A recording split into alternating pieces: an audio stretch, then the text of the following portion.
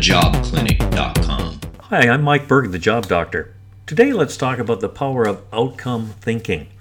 So often when we look to achieve a goal like finding a new job, we think about the steps to get what we want and end up with a long to-do list. Yet research has shown that you're far more likely to get what you want if you focus on outcomes instead of activities.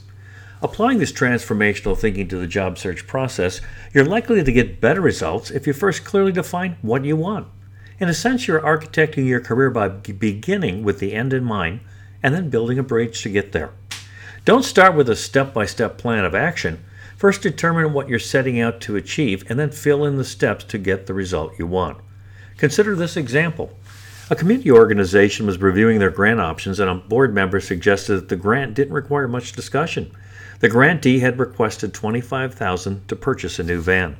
A board member insisted that the grantee either bought the van or didn't. Then a staff member at the meeting asked why the van should be purchased. Turns out the board member requested the van to transport elderly citizens from rural communities to hospitals to receive preventative care. The real outcome of the grant wasn't buying the van, but providing the elderly with increased access to health care. When we start by identifying the outcome, we can consider the most efficient ways to achieve that outcome.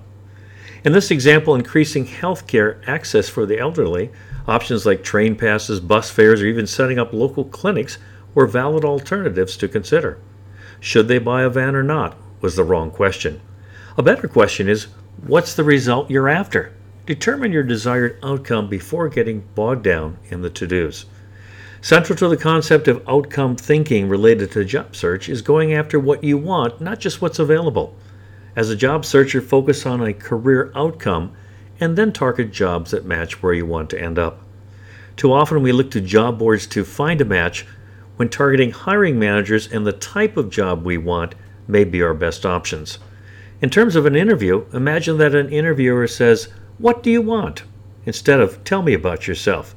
Posture what you want in terms of what you can offer a company, and you'll have a winning combination.